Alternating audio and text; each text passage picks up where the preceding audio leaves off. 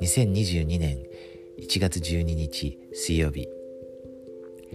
今週は創世記の3章と4章、そしてモーセ書の、4章と5章ですね、が読書課題になっています。堕落についてですね、学んでいますね。そこが、メインのところだと思います。今日はモーセ書の5章の聖句を分かち合います。ここはですね9節ですね。9節から12節を読みます。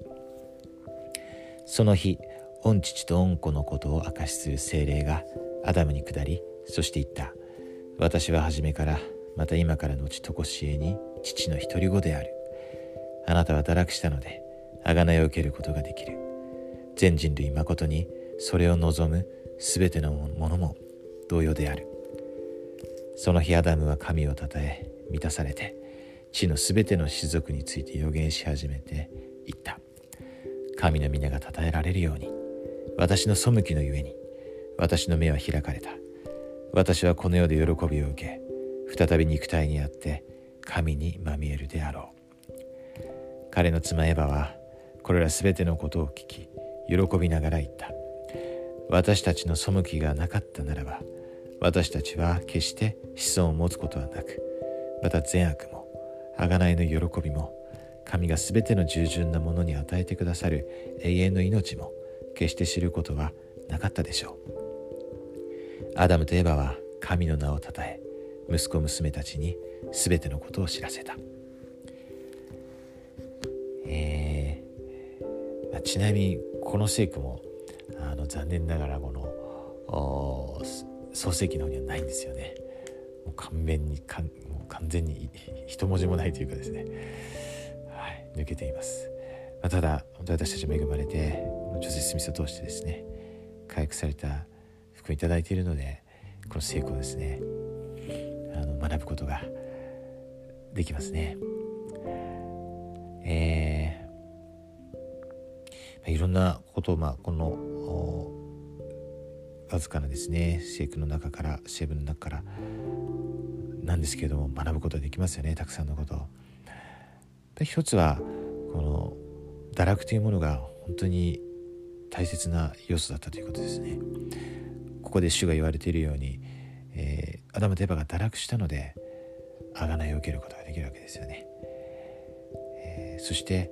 それもこの2人だけじゃなくて、全人類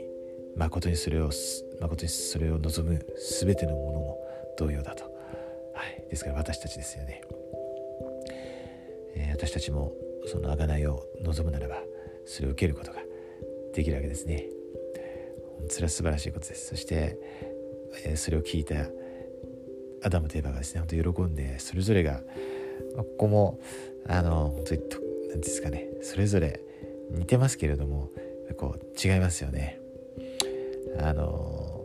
感じ方っていうか、男性と女性のこのもの捉え方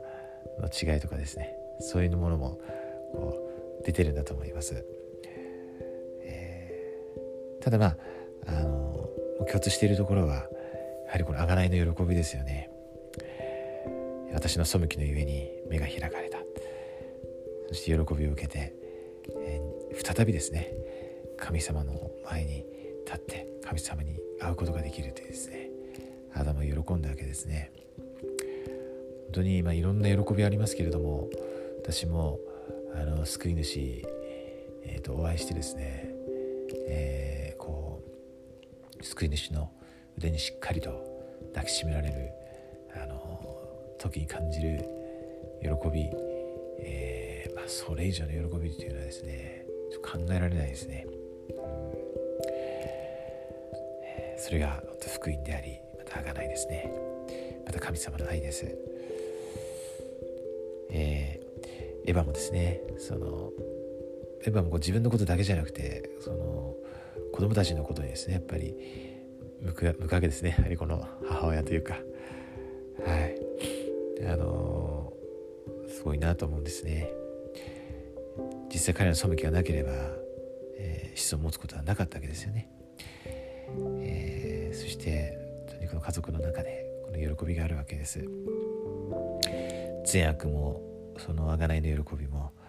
永遠の命もですね、そしてその永遠の命は全ての従順なものに与えられるものですよね。そうしたものをこの背きがなければ、堕落がなければ知ることはなかったわけです。そして、この全てのこと、福音をですね、救い主のことを子供たちに教えたとありますね。私たちも家族の中で、家庭の中で福音を分かち合いますし、そしてそれはこの自分の家族だけじゃなくてですね、本当人類家族ですよね。それにも分かち合います、伝えます。それが伝道であり、イスラエルの集合の技です。この福音は真実です。実際にこのアダムとエヴァのこの人類の最初の時から福音があって、そしてこの後ですね、そのカインの話とかありますけれども、本当に今世の中で起こっているような悲しいことも当時もありましたし、今も本当に今サタンはですね、ものすごい力を振るってます。